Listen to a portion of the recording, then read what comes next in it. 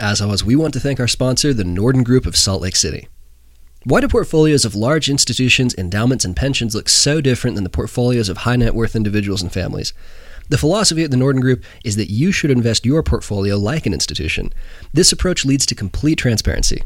Some key questions to ask yourself. What do I really own? How much am I paying in fees? What costs am I paying that are not disclosed? Would I be better off in a low-cost index fund? At the Norden Group, we conduct what is called a portfolio audit, which can help reveal these and other important details. Call us to set up your appointment.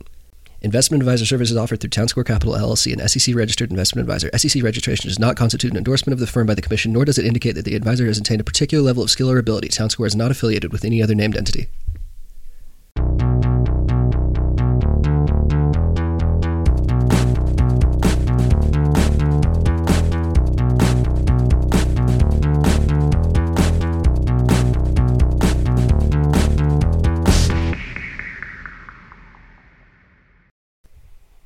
Well, thanks as always to the Norden Group of Salt Lake City. If you have a lot of money and you don't know what to do with it, here are the two least qualified people in the world telling you that the Norden Group of Salt Lake City are the best folks to work with you for all of your needs in that department. I wish I could say I speak from personal experience, but I don't. So but I would just like to thank Brent Cochran and the Norden Group for their support of not just this podcast, but like cycling in this community in general. My gosh. They volunteer time. They just do so much. And they do it behind the scenes too. Oh yeah. I mean, like Brent, if I was doing what Brent was doing, I would never shut up about it. Like I would have my face on the jersey and like, this would be Joe Draper Factory Racing, Brent Cochran, they're doing way more than they need to. Yeah. For their high school teams, just really good people. You can't thank them enough. Thanks as always. So. And I understand that they're good at managing money too. And I'd hopefully like to know from personal experience someday, but I got to maybe stop buying bikes, pay off some student loans first, huh? Yeah. Well, anyway. Stage 2. Stage 2. We'll get there when we get there. A little bit of exciting bike news. I just want to start right out of the gates. We had what has become one of the biggest bike days of the year yesterday with Unbound Gravel. If you're not familiar, Dan, do you want to give a little overview on Unbound Gravel? Because it's an increasingly big deal. So it was formerly called Dirty Kanza. It was called Dirty Kanza, and it happens in Kansas, and that was a reference to, it was like a slang term. Because I was going to ask why it's taboo now. Yeah. So it was kind of a slang term for the indigenous people that live out there that I think was used affectionately, but some of them approached him and were like, this is not a term we're comfortable with. It doesn't cast us in a good light. And they were like, okay, let's change it. And then Garmin, I think, took over the sponsorship. So it's called Unbound Gravel now, but you may have heard of it as the Dirty Kanza before. And it's been running for, I think, over a decade at least. It's been going for a long time, but as gravel's become a more popular discipline, it has become the premier gravel bike racing event in the world. I feel pretty comfortable saying without qualification. It's way more popular than like Gravel Worlds or whatever. My insane hot take, we're 2 minutes into this podcast. My insane hot take is that this is the second most valuable sponsorship event in the world behind the Tour de France. Oh, wow. If I was a marketing director for any cycling brand, and if you're listening, and I know you're not, but we'll pretend that they are, I would rather sponsor Unbound and the rider who wins it than almost any World Tour team, almost any World Tour rider. Like, it's a big fat deal in the marketing world. I mean, it would be a less expensive sponsorship because it really doesn't need a whole team and a whole. Oh my gosh! Like whoever's sponsoring, like I don't know, like FDJ or whatever, these little like World Tour teams they're pretty expensive and like hard to sponsor. Like, find the guy who's going to win Unbound. Find the chick you've never heard of who's winning Unbound, because the bike that they ride I care about. Like I'm looking at that bike check on Bike Radar. So it's a big deal. It's an insanely hard event. It's 200 miles, 250 miles depending. Isn't it just 200? I think for the men it's 250 or something like that. Maybe it's 200. It's 200. I should know this. I've never done it, obviously. And they have multiple lengths. So they have like a 25-mile race for for like anyone from the community that wants to do it. The main event is the 200, and then they have like a 350 or something. Oh, do they? And I was just seeing on Instagram that the last finisher finished in like 48 hours or something crazy. It happens in Kansas, which we think of as flat and is truly mostly flat, but it is kind of a rolling course. I don't know that it's ever that steep. Do you know Kansas? Every time I've driven through Kansas, I just love it. It's beautiful. I think Kansas gets a bad rap. It really I think, does. Like Iowa is what we think Kansas or Nebraska, is, or Nebraska, maybe. But I think Kansas. There are some really. Every time I've driven through, no hate to anyone who lives anywhere. Everywhere's valid, but like people always talk about Kansas being bad, but it is pretty beautiful, right? Oh, I love Kansas. Every time I drive through it, I just kind of want to stay there. It's when I've driven through it, it's been green, it's been rolling. It's a cool place. And like we always talk about, like I remember you saying one time, like I don't get gravel bikes, just like ride a hardtail because you're in trails or whatever. But like if you live out in Kansas, like your mountain biking opportunities aren't great, but your gravel opportunities are amazing. You know, like the amount of just like open farm roads and stuff that you can just go out and ride. I mean, think about being able to do a 5-hour ride on gravel without seeing a car. Yeah, that would be cool. I get it. And the races are a lot easier to organize than if you're having to stop traffic. And Oh, yeah. Oh, absolutely. Yeah. And it's like we saw the Tour of Utah go down and smoke a few years back. Like, I know, I get it. I know why. And like Unbound is the more attractive alternative to that. It's logistically way easier, I'd imagine. And from a sponsorship standpoint, people care way more about Unbound. You're even like our events here, like our premier gravel event in Utah, Crusher and the Tusher, is like a pretty big deal, you know, even worldwide. So, really big deal. I have to shout out local rider and NICA Summit Devo alumni, Zach Carlton, got 9th. Which is crazy, an insanely big deal. And really quick, like physically, if anyone listening to this rode this, I don't know if anyone did that I can think of, but to all the people who rode it, good freaking job. If you just went out and did that as a bike ride, it's probably comparable to point physically. By the numbers. Way more. It's way harder than point physically. I mean, there's the caveat is it's not because point to point's like a technical mountain bike race, so it's kind of it's apples to oranges. But like physically, this is an insane. I'd say this is way harder. Yeah, probably hurts more would be my guess. And it takes longer. I mean, so yeah. So we Zach Carlton, 9th place. I don't think Zach listens to this, but if you see him, of course he doesn't. Yeah, I flatter myself by thinking he might, but crazy.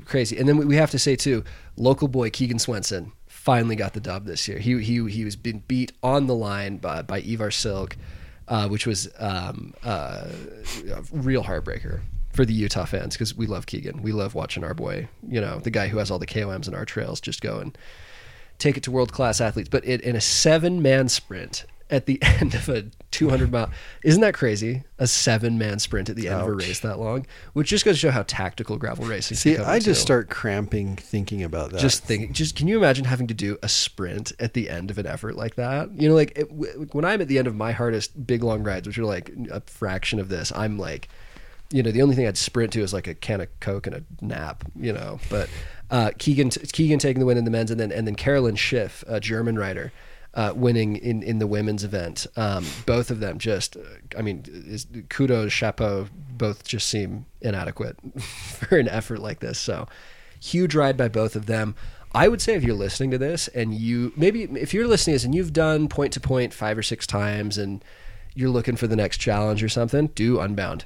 Learn the world of gravel. It's totally different. It's kind of a nice way to ease into some of the tactical aspects of road racing without having to do road races. I'd also say like Unbound is probably minimally dangerous compared to like a road race or something, you know, where speeds are getting up into the high 40s and 50s, you're falling on pavement and stuff.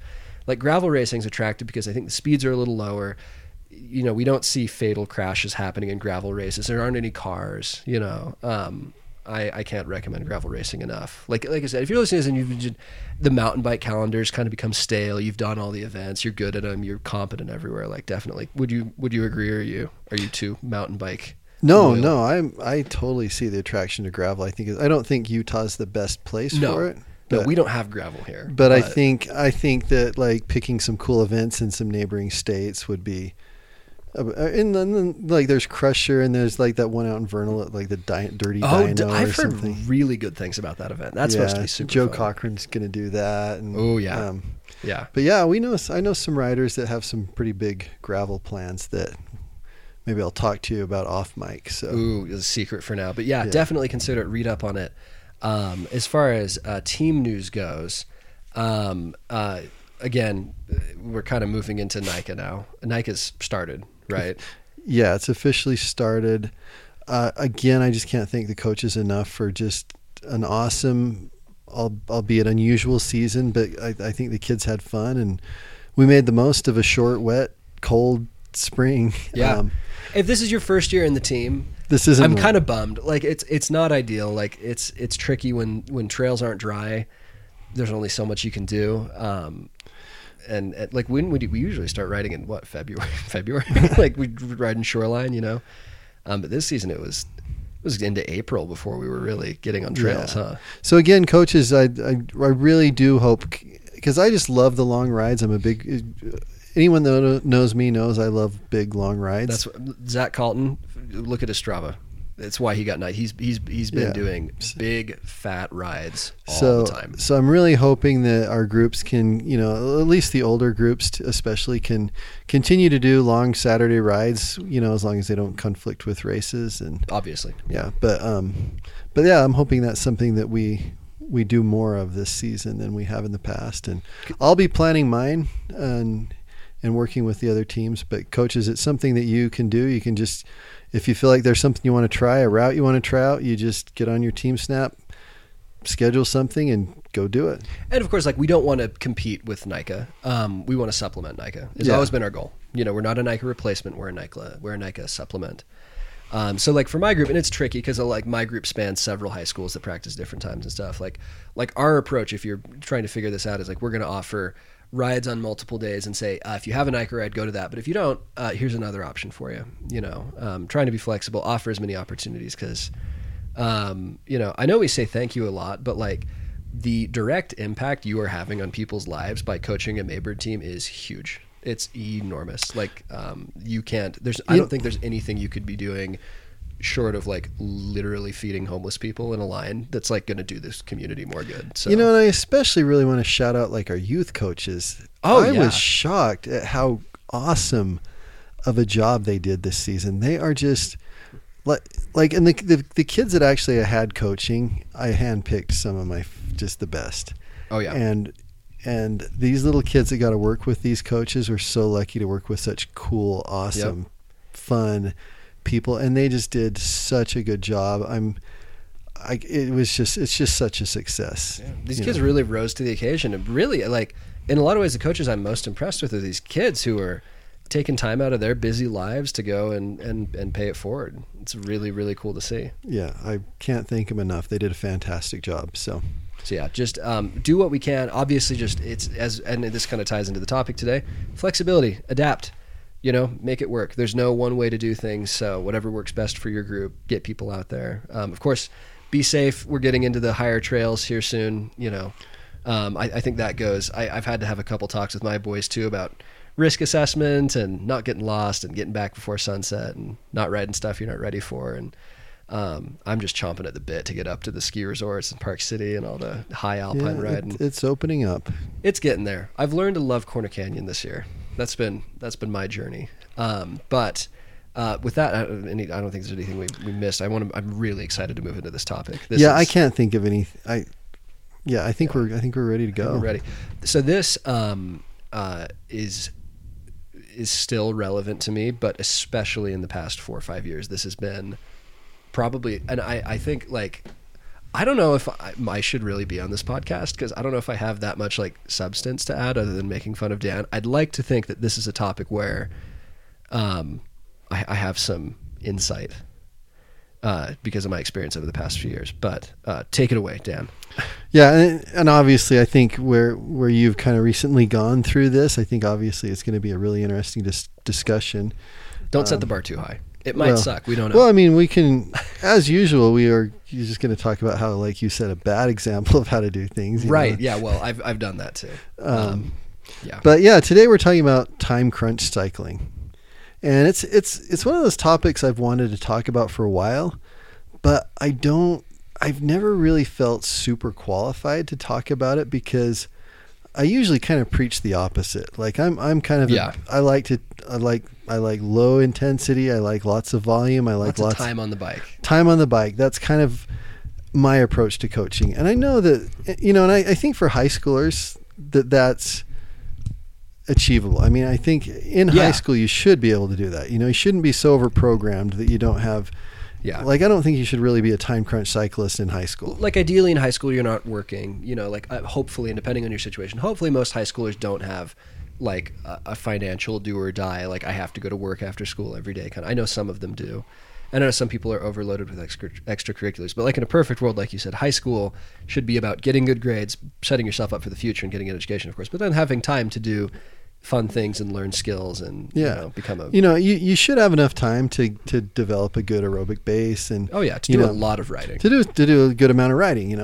I mean, I guess, was it last time or the time before we talked about not doing too much, but right. But yeah, so hope, and I kind of think that maybe some of you are probably thinking that you're not time crunched, this doesn't apply to you, but the thing is, it will.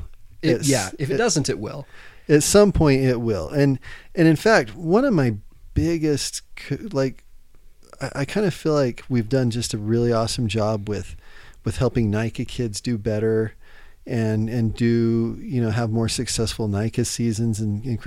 But I just don't think I've done a good enough job helping kids continue to ride with us after they graduate. Because it's hard. It's really hard. Really tricky. And so I think that, if we kind of talk about some of these things and you kind of understand some of these concepts in advance, I'm hoping that when you do move on to a busier phase of life, that you can maintain this awesome fitness that you've built up. Because there are a few, and it's not just college students, that's the obvious one, but also like, and I don't know if this is anybody that's on our team, but like, if you are in your late 20s and just had your first kid, I'd say that's probably the hardest. That's probably the hardest. Or even, and you know what, like, I think if you're listening to this and you're in high school, this might not apply to you now. And if you're listening to this and you're one of those semi-retired 50, 60-year-old dudes that I know who have all the time in the world and thinking, this might not apply to you, but honestly, anybody in between, I mean, if you have, even if you're maybe in your 40s and you're established in your career and you have kids who aren't super young at home and stuff, you're still kind of time crunched. Like, you have a lot of commitments and stuff. This isn't just the frazzled college student we think of, right? Like this, I think, like you said, this probably applies to more people than we realize, right? Oh, I think so. And I mean, like Carmichael Training Systems, who actually coaches like Alex Grant, and I mean, they have a whole bunch of clients. That's their whole thing. Yeah. Is they kind of focus on the time crunch clients, which really kind of makes sense. And like, yeah, I know Trainer Road, that's their kind of bread and butter is, focusing on the more time crunch type people. And I kind of do feel like anytime people deal with time crunch, I think it's like a lot of times there's something to be sold or, and so I've always kind of stayed away from it because, I don't know if you've noticed, Dan and I aren't here to sell you anything. I don't. Yeah. I mean, we don't have anything to hawk. I make just as much if you do a long endurance polarized thing versus time crunch. It's all the same to me. We're just trying to get this information out there. So when you do kind of get to that era in life, that there's options and there's ways to remain fit and fast and healthy, even though you don't have 15 hours a week to devote to training. Oh yeah. And like anybody can become time crunched out of nowhere. Like maybe your significant other has an injury or a chronic illness out of nowhere and you have to take care of that, or you have to move out of state, or you get a new job. Like, I don't think anyone should brush off. Like, there will always be times in your life where you are at least somewhat time crunched. Well, I mean, right? this whole moving thing that I just went through was super stressful. I was time crunched during this time. Right. For like a month. And for me, it was really tough because like for me, my rides is kind of what I look for. It gets me through the day. Your sanity. It's my sanity. And once I found out I was going to have to move and we were going through this process, I kind of made a little promise to myself that I'm like, okay, I am going to maintain some fitness through this. Right. Some. You got to be realistic because you're never, I mean, when these bad things happen, like you're never going to have your best season ever when you're time crunched. I mean, I know that's kind of jumping in. Is that fair to say? Well, yeah, I was going to just point out that time crunch training is not better.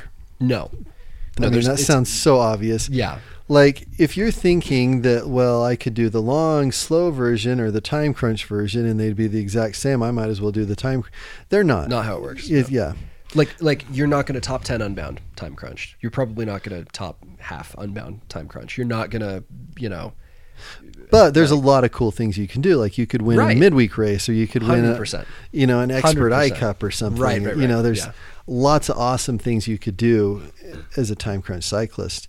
And I would say, kind of just almost to sum up how I feel about it, I think time crunch training is not a great way to build fitness, but it's an awesome way to maintain fitness. To hang on to what you built when you're not time crunched. Yeah, and like where you guys are in high school right now, you've got some time to develop those really awesome zone 2 aerobic adaptations that take several years to develop, take a lot of time on the bike to develop.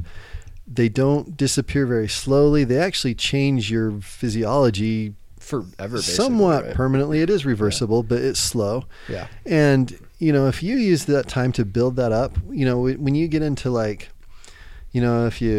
you go to college, go on missions, get families, there's things that you can do to help maintain that throughout your 20s and 30s and so forth, until you get a little more time in your 40s and 50s.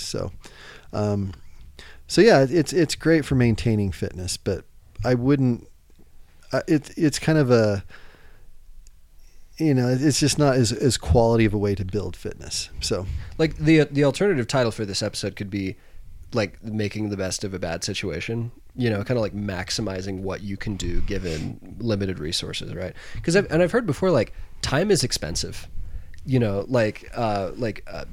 who have a lot of time, it's usually because you have money, you don't have to go to work. You don't have to, maybe go to school.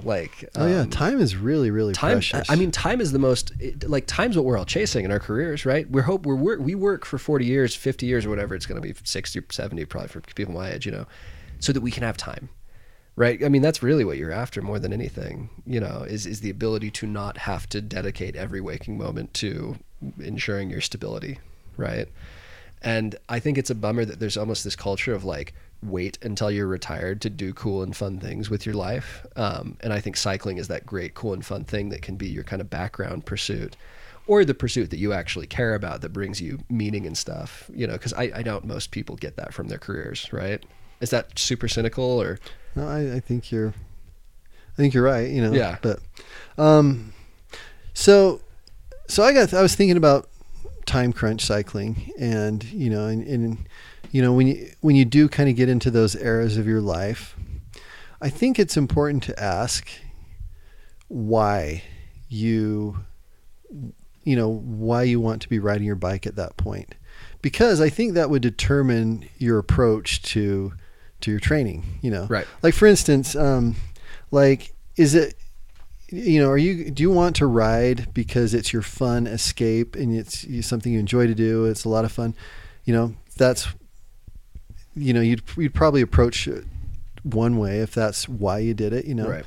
If it's something that you're doing to try to maintain some health and fitness and quite frankly, maintain weight, a healthy body. Not something for everyone, but relevant for you and me. You guys, the 15, 16-year-old boys and girls don't have to worry about that. But when you're when you get in your 20s, 30s, you kind of, it's something you kind of have to start worrying about a little bit more. Yep.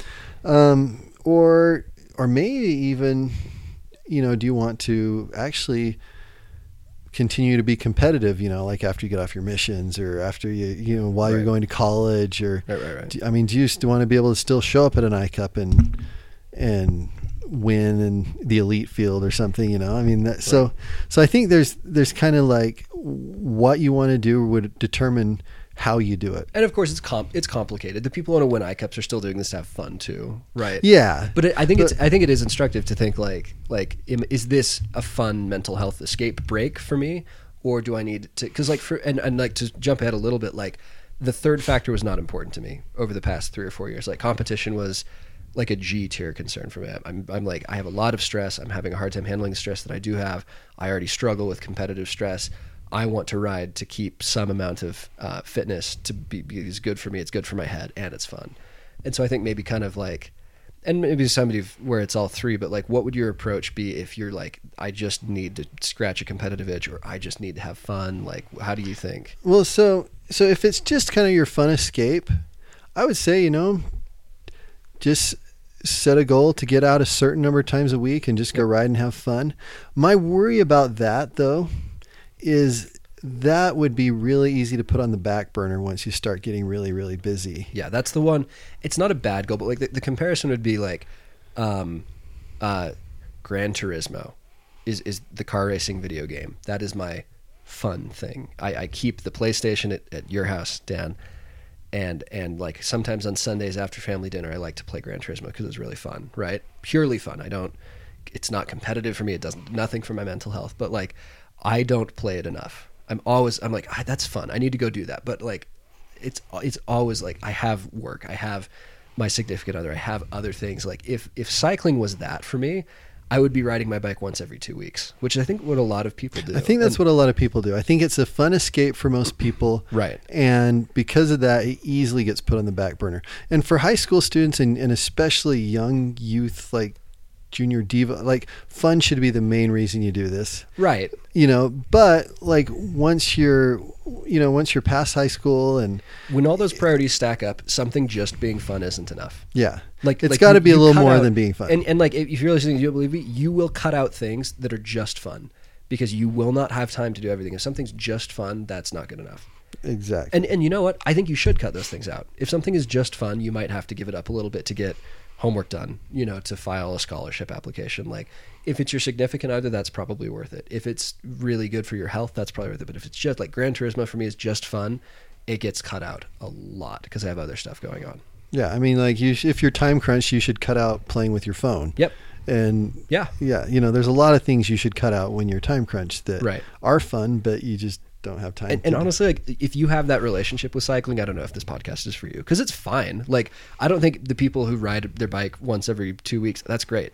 I just, like that's not the audience we're speaking. I doubt anybody's listening to this. Yeah, we're hoping to motivate people to do more than that, throughout their 20s and 30s is kind of my goal. The second one I mentioned is, for like health reasons and to try and like maintain a healthy body. Oh yeah. Healthy mind. Yeah. And that's, honestly, that's kind of my main motivation, really. I mean, it's fun, and fun for me is kind of like a bonus that it's fun. Right. Like I do this even when I ride riding the trainer's not fun. I need the trainer every day for my mental health in the winter.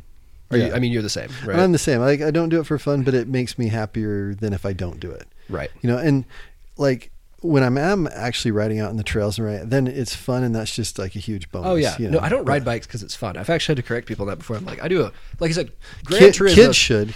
Right. And of course, yeah. The kids lots should. of hedging in this episode. But like Gran Turismo is fun, and that's it. And that's why I play the Gran Turismo video game. Riding bikes, like you said, the fun is like a cool. Yeah, kind of like we said like a couple podcasts ago. It needs to either be fun or rewarding. Right. Or maybe both. Ideally both, right? Yeah. So that's kind of, that's kind of my main motivation, and that's kind of why I wanted to keep doing it while I was time crunched recently. And, but then there's a lot of riders too, like you got your Gabe Nordas and your Zach Caltons, and, they're busy people, but they still, I think they're competitively motivated. Yeah, they're competitive. A lot of people aren't. And if you're not, that's fine. I don't want to feel like, I feel like a lot of times when people talk about it, it's like a moral failing if you're not like competitively motivated. That's like we encourage racing because we see a correlation between caring about racing and staying in cycling. But like my little brother Jacob, he rides as much as I do, and he doesn't want a thing to do with racing. I think the important thing for Dan and I, and like again jumping ahead here, is that you ride your bike as much as possible. Yeah. And we find that like competitive correlates with higher rates of retention in cycling. It does. Is that fair? And it's so hard to say because it's like you got your Johnny Osgothorpes. I'm never going to discourage racing, but I do want to like if you hate racing, that's fine. Still ride your bike, but maybe consider racing occasionally because it's good for you. Yeah, but so you've got like those three kind of main reasons that you'd want to stay in the sport and keep working at it.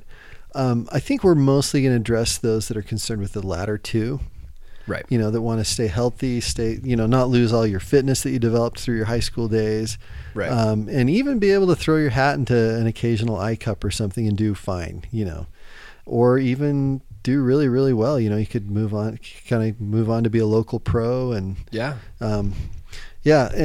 And I think a lot of that can be done if you use your time wisely. I think, you know, if you are approaching kind of a time crunched era of your life, I think there's a couple things that you really need to do. One is, I think you just need to have some type of a goal. Yes.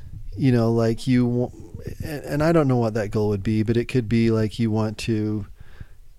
just want to stay as healthy as you can possibly be, or you want to be able to do crusher or point to point, or you want to do the iCup series. I'm such a big fan of the iCup series. I mean, props to the iCup people. It's a legitimate race. You feel like you're actually entering a race. Oh yeah. You know, there's tape put up. There's a finish line you go under. Organized as USAC.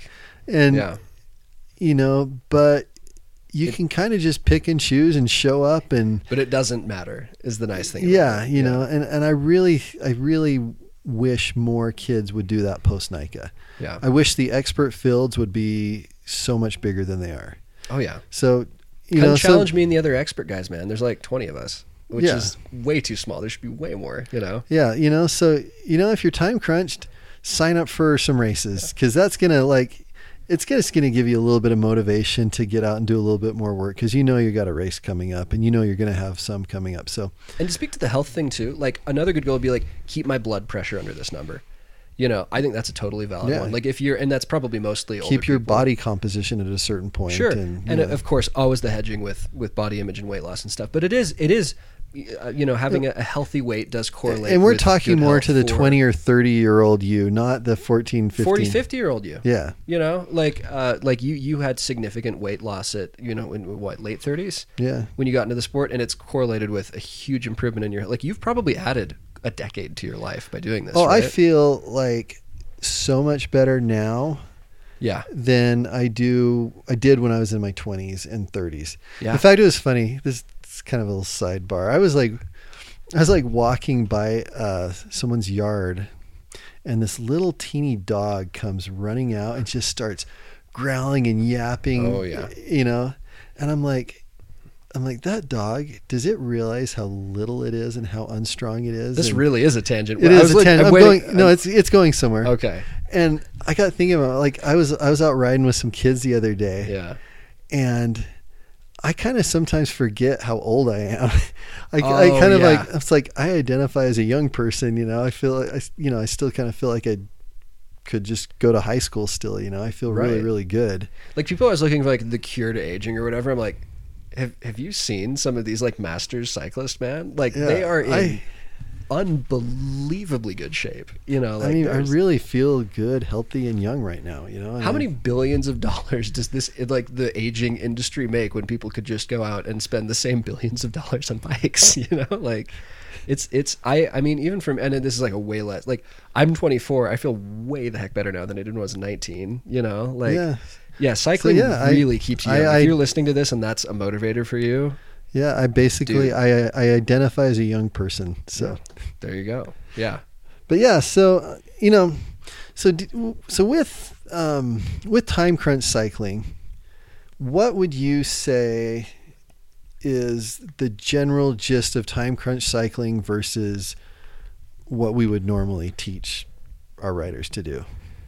We teach, and I don't know if we should, but we teach from an ideal conditions standpoint. Like in physics class in high school, it's like disregard aerodynamics was at the bottom of every single problem. Like, imagine perfect hypothetical conditions.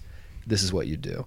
I think time crunched is really like, and depending on how time crunched you are, is cycling for the real world. You know, like, and the example, like when I graduated from high school, I started working almost immediately. I had to pay for my own school entirely until the very end, for a complicated variety of reasons. So I needed to pay my way. I started working full-time right out of high school, and the schedule that I was on for 3-ish years until COVID interrupted things and changed my time distribution was that I would go to work at 7 in the morning. I'd want to clock in by 7, be in the office at 7, be done at 3:30, and have like half an hour-ish until I'd get to the Salt Lake Community College campus. And then I would spend my evening until at least 7 or 8, sometimes 9 p.m. there doing all my classes. I was doing like basically a full-time course load and 40 hours of work a week. And I'd schedule it so that in the summer I had a day or two where I didn't have classes in the afternoon. I'd do my rides. And then in the winter, I mean, I'd go out and I'd ride, or I'd get on the trainer and I'd ride 30, 45, hopefully an hour, hopefully 60 minutes on the trainer after I got home from class. And I'd be finishing my trainer rides at 10, 11 p.m. And then in the summers when it would be really hot, I do a lot of night riding. So I had a road bike, and I would go out and I'd start a ride at 9 p.m., all the time in the summer. And like, I remember finishing a ride at like 1 a.m. one time because I started way, way late. Like, I'm not necessarily going to endorse any of that. And if you were listening to this as like a professional trainer, you're like, you'd never have a professional athlete do it. But for me, like, speaking super candidly, like, there was a certain amount of calories I needed to burn to keep, because weight's a concern for me. I have heavy genes in my family. I was clinically overweight as a early adolescent until I got into cycling. And that's correlated with high blood pressure and other problems for me. So again, shouldn't be a concern for you unless your doctor says, but my doctor did say, like the calories were being burned, my heart was being worked. And then for me, there was also just like the mental health aspect of, I've done 45 minutes on the trainer. I feel good. I get that post-exercise endorphin load. But given that, it was just fit riding in where you can. Were you still getting a good 7 hours of sleep? No. Okay. Nope. Because that is kind of the conundrum there a little bit. And again, I'm not saying, here's how I perfectly did time crunch cycling. I'm saying this is like real world application. Now, COVID was actually really nice for me because it forced my employer to let me work from home, and for my school as well. And I'm personally a big advocate of work from home. I think it makes a lot of sense, and my productivity and everything has been really good. My sleep got a lot better. Cutting out my commute, I reclaimed probably an hour of sleep a day, and that helped a lot. But I can tell you, and maybe I'll let you do this as you want with the flow, but like, I've had good and bad time crunch experiences, things that work and things that didn't. But that's the kind of general flow that's informing my point of view. Mm-hmm. Just kind of. So that's kind of your personal experience. Yes. There. Yeah. So I would say that I think most people, when they think of time crunch cycling, they think the general gist of it is that since you can't do as much volume, you're naturally just going to have to increase the intensity, right? And that is something I did, and still even continue to do, and will not necessarily defend, but keep practicing. Yeah. And I do think that that's what it just kind of sounds logical, and it makes sense. Kind of makes sense. It's really not the case. I think that's a pretty common misconception, and I think something that people tend to get wrong. I guess it's like, so I heard somewhere the analogy of like, cooking a turkey. Usually you cook it at 300 degrees for 6 hours or 7 hours. I have no idea how to cook a turkey. Sounds in the ballpark. What if you cooked it at like 500 degrees for 2 hours? What if you cooked it at 5,000 degrees for 20 minutes? Yeah, it's not all the same thing, That's a good analogy. I usually don't like your analogy. I didn't make that one up. I probably heard it on Fast Talk or something. So thanks. But like intensity is not a replacement for volume. Right? It really isn't. You're going to be doing the same amount of intensity. It's just going to be accompanied by less lower intensity work. Right. So you're not going to do more intensity work than you would if you were doing like a normal polarized type training plan. I mean, I guess your ratio obviously isn't going to be 80-20 like it would be in the ideal world, which, that number isn't really an exact number anyway. Right. I've told people in the past, kind of as a general rule, once, sometimes twice a week, you do a really, really hard workout, and the rest should be, like kind of the zone 2 type work. And, with time crunched, it's similar. You still wouldn't want to do more than 1, probably 2 high intensity workouts a week, Right. And in fact, when you're time crunched, you're actually less good at absorbing those type of workouts because your base isn't as sufficient as it is if you've done a lot of volume. So, intensity is a really, really powerful medicine, and there's implications if you use too much of it. And so, like the Carmichael training system, which they kind of like literally wrote the book on time crunch training. Kind of what they recommend is they'll have like periods where you will do like 6 weeks of work that incorporates high intensity training, and then you'll do 6 weeks that only does endurance based training, even though they're only short workouts. But they won't, and they have you kind of plan your season based on those 6 weeks blocks, and so forth, but they don't have you doing high intensity all year round, which I think that's what most people tend to do when they start to get time crunched, is they just, they try and make every ride be hard.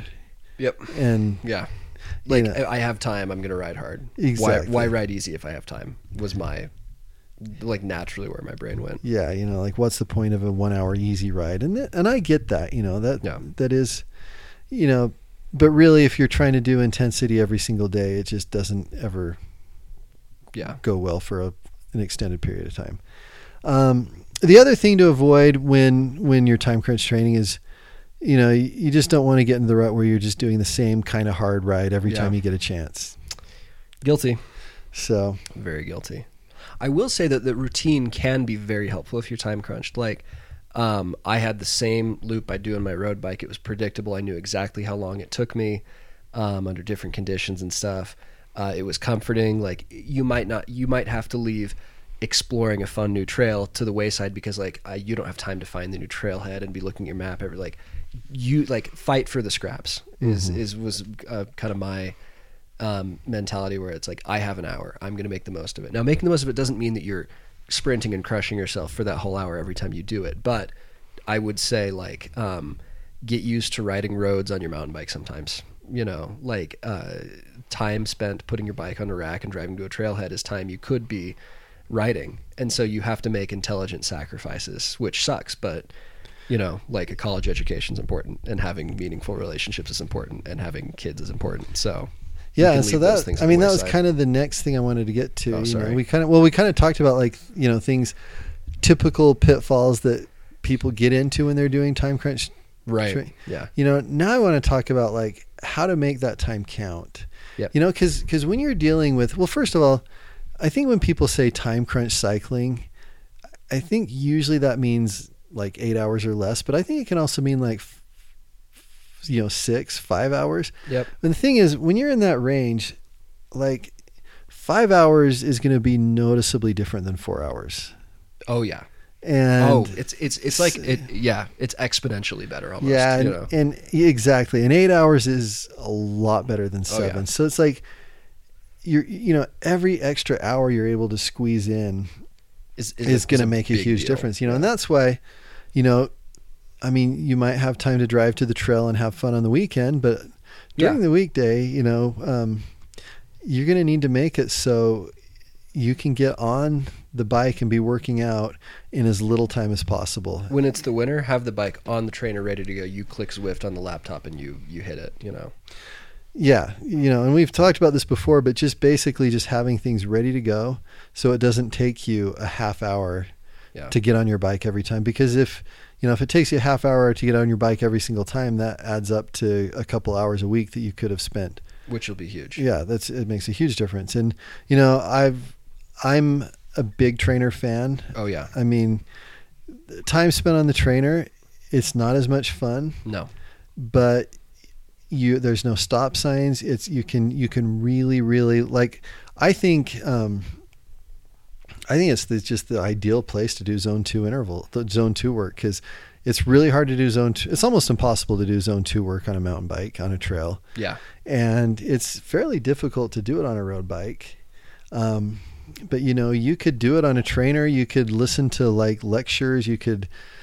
Oh, I would do that during COVID. I do that if I had to go to a lecture. I don't have my camera on.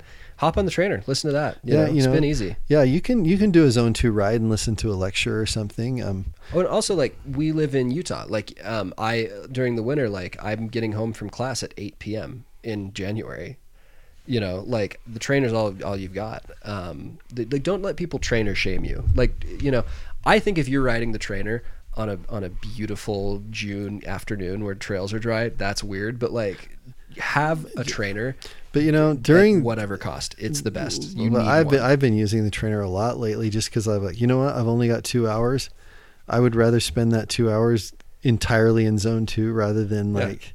When I have Zoom meetings sometimes that are like a long town hall that's going to take an hour and a half, I'll totally hop on my trainer. Yeah. If you are approaching a time crunched era of your life, I think a trainer will be invaluable, and I would invest the time and effort into having a dedicated setup that. Yep. You don't have to take the bike on and off, changing cassettes, adapters, whatever. Yeah. That you basically throw on a pair of bibs and put in your headphones and start moving your legs, you know. Do it. It's like in a trainer's, I mean, you'll probably spend $300-400 realistically. It doesn't have to be fancy. It doesn't even necessarily have to be a smart trainer. Like I think though, a smart trainer, a Zwift membership, stuff like that, that money is worth it. It'll pay dividends when you're time crunched. I know it's a lot. As a college, I can tell you I know it's a lot, but like, it's worth it. 100% worth it. Yeah. So that's huge. And you know, another thing to throw out there too is getting a pair of running shoes. Mm-hmm. You know, Yep. Running is like, in a half hour running, you can get a killer workout. Oh yeah. You know, 45 minutes of running, you can get an even more killer workout. You know, oh yeah. Just want to throw that out there. It's going to help maintain a lot of fitness and health and, you know, but so the next thing I want to talk about a little bit is training density. So, you know, and this is something I've just been kind of learning a little bit about lately, you know, and I think that, you know, you would kind of think that it would be better to just carve out a little bit of time every single day to do some riding and training. You know, that kind of seems like that would make sense, right? Yeah. But the more I've learned about it, it's actually probably better to maybe have only 2 days during the week or 3 where you set aside more time, you know, rather than setting aside like an hour every single day during the week, you know, to maybe have 2 or 3 days during the week where you set aside like an hour and a half or 2. Because, well, there's a couple of things is one, you know, you're only having to hunt for the shoes and helmet and bibs 3 times a week. 3 times a week. 5. Yeah. Yeah. You know, which could save like an extra hour during the week, you know, so Right. you have more time on those other days to devote to things. And also, you know, on a bike ride, there's a huge difference between the first hour of a ride and then that next half hour.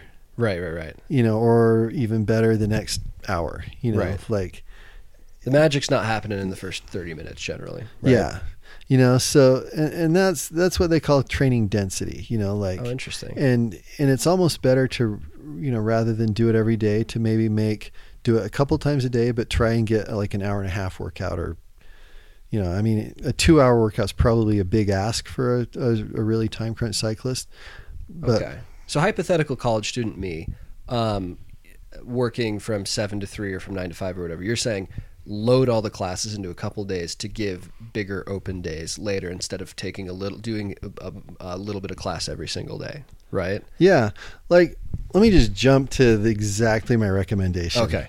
Because what I would recommend is, you know, say you're super time crunched and you barely have time to ride.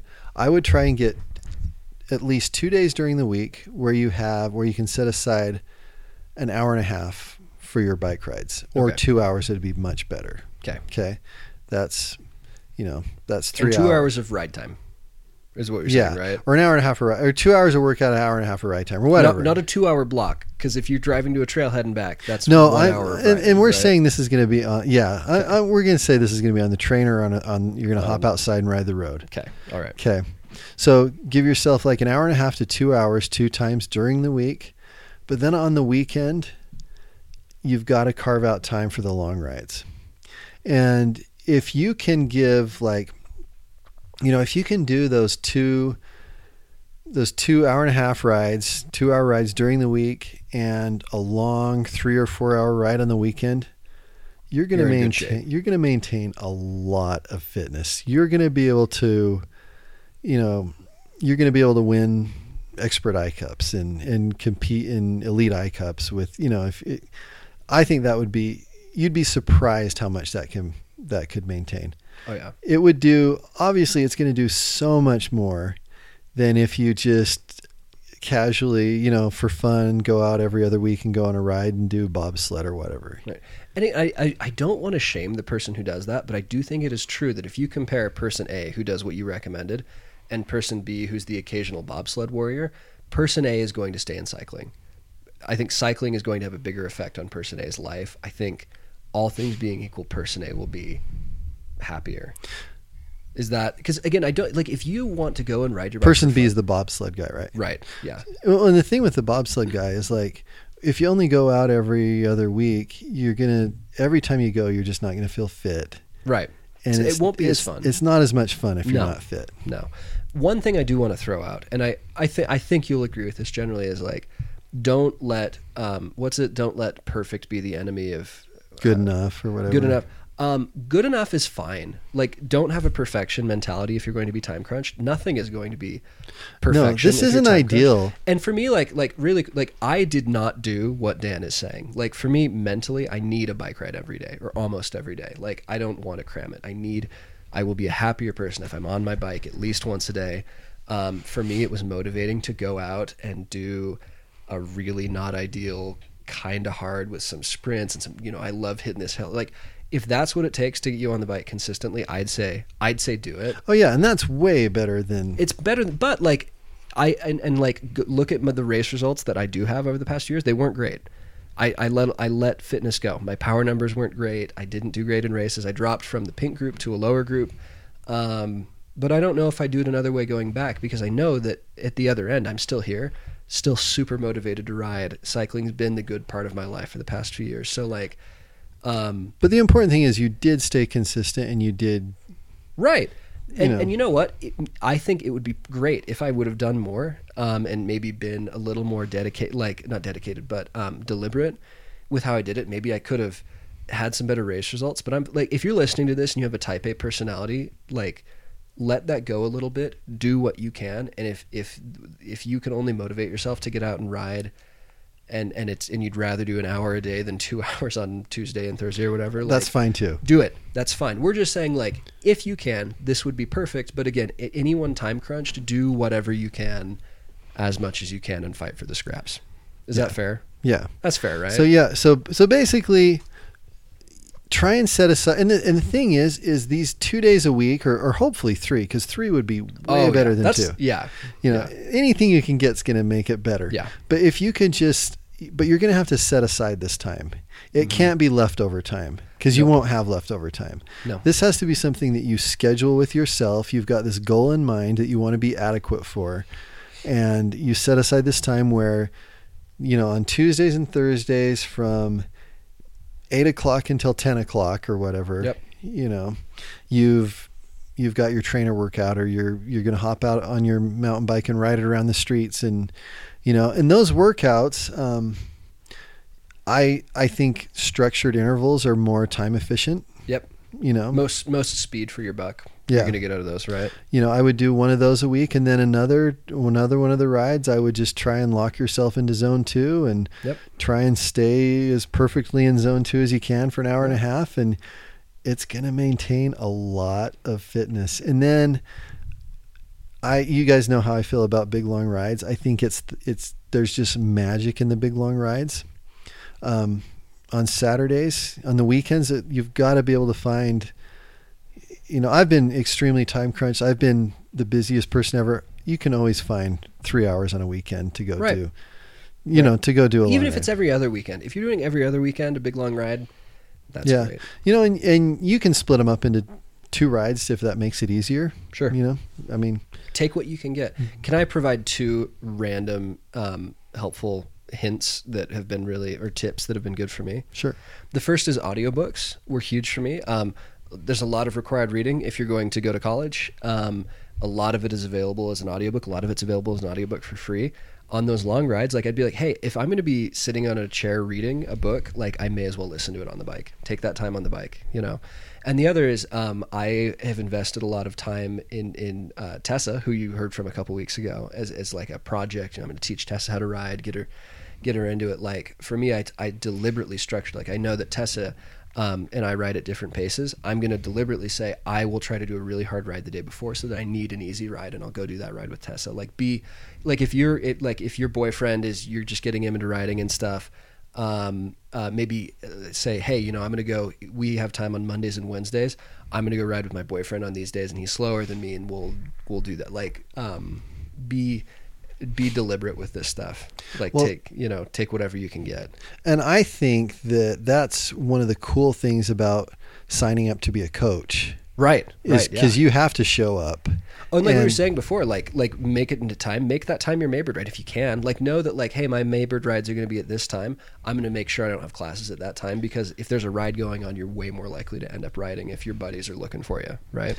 You know, and I'm willing to, you know, if we've got like post-NICA kids that want to coach a group, I'm willing to put you with the fastest group you can keep up, you know, so you're going to get some kind of, you're at least going to burn a lot of calories with these guys. My green group, if you're a boy listening to this in college, like, you know, like, come along. Even if it's a push for you, do it. You know, like we might be more willing to put you in a faster group than we normally would, because if that's what you need right now, then we'll give it to you. Yeah. And I don't know if we're ready to close yet. I think so. Yeah. I think I don't want to close on like a sad note. Finishing high school, it's almost like this filter that riders pass through. Most riders don't make it through the filter.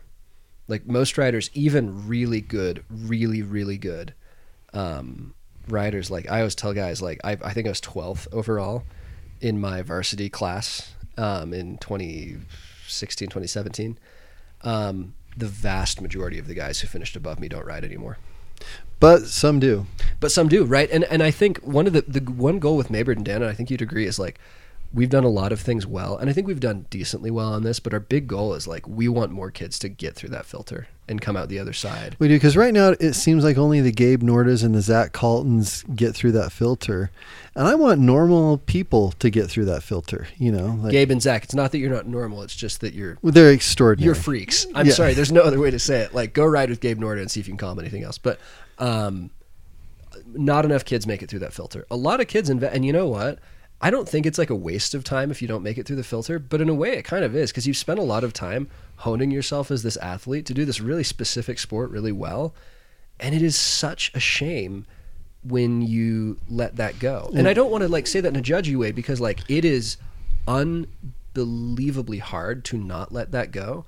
But I don't even want to think about what my life would be like without this sport. And I think there are a lot of people who probably have the ability to keep grasp of something, not perfect, you know, like not you podiuming in varsity, but like hang on to it. And then when things clear up a little bit, like my life in the past year or so things have calmed down. I have a little more time. I was telling Dan, like, I feel so good this year. I hung on for the past 4 or 5 years. It took me a long time to get through college. I hung on to a little bit, and that building back from losing that 20% or 30% or whatever I lost is so much easier than starting from square one. You know, this might be like hyperbolic, but like your life could be twice as good. You know, like you taking that, you know, grabbing at those scraps, really fighting hard for the next 4 or 5 years, whatever, if you're just entering college or if you're going to serve an LDS mission or whatever that is. Your 50-year-old self will thank you. Like, you will be in such a different place if you just hang on to this, because if you don't, statistically, you're probably not going to bring it back. And if you do, you'll bring it back when you're in your 40s and your kids do NICA. And that sucks. Like, take hold of whatever you can, grab it by the hair, and do not let it go if you can help it. Wow. Fair enough? Yeah. Fair enough. Do you know what? You weren't very funny today. No, well, you know, it's like a lot of these, like I'm listening and you've prepared this like beautiful, well-researched, nuanced stuff. I'm just thinking like, why am I on this podcast? I'm so insecure. Like I have nothing substantial to offer when you're talking about like mitochondrial density. And so I'm just like, oh, you said that word wrong. I'm going to replay that 10 times, you know, like, no, but really like today, like this is what's important to me. And like, this is why like I coach the group that I do right now is because these are kids who are on like, the Green Boys are all on the cusp of being time crunched. And so I'm trying to show them like, so I really believe in this. I promise I'll be back mocking Dan so hard next week. You won't even believe it. But no, this really matters to me. Like I hate being sincere Joe, and squeezing sincerity out of me is so hard. Sincere Joe like is coming out here. Like, this is my hill to die on. It's one of my hills to die. I have a lot of hills to die on, but this is one of them. And some of them are more important than others, I think. Yeah, the funny thing is, I know you're my dad and you love me, but you can't. There's no way you like me. I am everything you hate. Like, the people that Dan likes are the people who aren't like me, but that's okay, because you're still my dad. I do like you, Joe, right? just for the record. But yeah. I don't. We didn't really. This got really weird. We didn't really stick the landing. We just had like a weird like bromance moment there. No, I don't know. We'll keep this. Can we hug I don't on? know if I stuck the landing. No, this isn't. But this is important. No. But this is important to me. Like I. Well, it's important to me too, because like I went through a period in my life where I got super busy. And so I neglected sleep. I neglected exercise. I just started eating crap. Yep. Because I was so busy. Yep. And it almost killed me. And I felt like garbage. I wasn't happy. No. My everything hurt all the time. And and it's like getting on a bike completely changed who I was as a person. And and it took a lot of time, and it's taken a lot of time, but like I feel like a young person right now. You don't look like one, but just kidding. Just kidding. That was mean. No, but like, and like, I wasn't being hyperbolic before, and I said it probably added 10 years to your life. Do you think that's like, I think about what is 10 years of a human life worth? I mean, what's that worth to like your family and your spouse and stuff, because there's someone listening to this. I know there's someone listening to this where they're in like a spot like you were, where you're just like, your mental health sucks, you're not riding enough, that'll kill you. I was reading an article the other day about this little island off Greece where like people routinely live to be over 100, like their life expectancy is in like the mid 90s, and just talking about like the lifestyle. It's like a stress-free place to live, and that's not practical. It's not going to be everywhere, and it shouldn't be everywhere. But like, if you're living a high stress life like you were and stuff like that, and just like eating at the Maverick all the time because that's what's easy and that's what your body needs to get through the insane stress days, like you're gonna die in your 60s and 70s. Where like like look at like the Masters I-Cup group, those guys are dying in their 130s, man. I swear, like if medicine keeps advancing and these guys keep riding, they're gonna live forever. Yeah. And like, how much would you spend for another life, or for another like year of life with your family? Like any amount of money. And I'm just telling you to go spend $10,000 on a bike, right? Like, I think that's fair. I'm telling you to go ride the bike. I don't know. Spending money motivated me to ride. I'm like, I might need to use my backcountry discount on a shiny new pair of shoes to get me out this week. But I don't know how to end here. I don't know. Go ride your bike. If you have questions. If you don't have a lot of time, still go ride your bike. Yeah. If you don't have a lot of time, you need to cut stuff, like cut this podcast. Or listen to it while you're doing a Zone 2 ride on your trainer. Hey, we get people who do that all the time. Like, what kind of a masochist do you have to be to do a Zone 2 ride on the trainer listening to this? Like, to get through any ride on the trainer, I have to listen to like satanic death metal just to get through like a Zone 2 ride. Like, you're always like watching like an MTV music video, and I'm like, you have no idea what I have to do mentally to get myself through a trainer. Yeah. I love the trainer, actually. But yeah, I'm going to go ahead and click the stop button. I just don't know how to this. Yeah. Anyway, thank you all for listening. If you have any questions, you know what to do with them. And we'll be back next week with a more focused and less all over the place episode.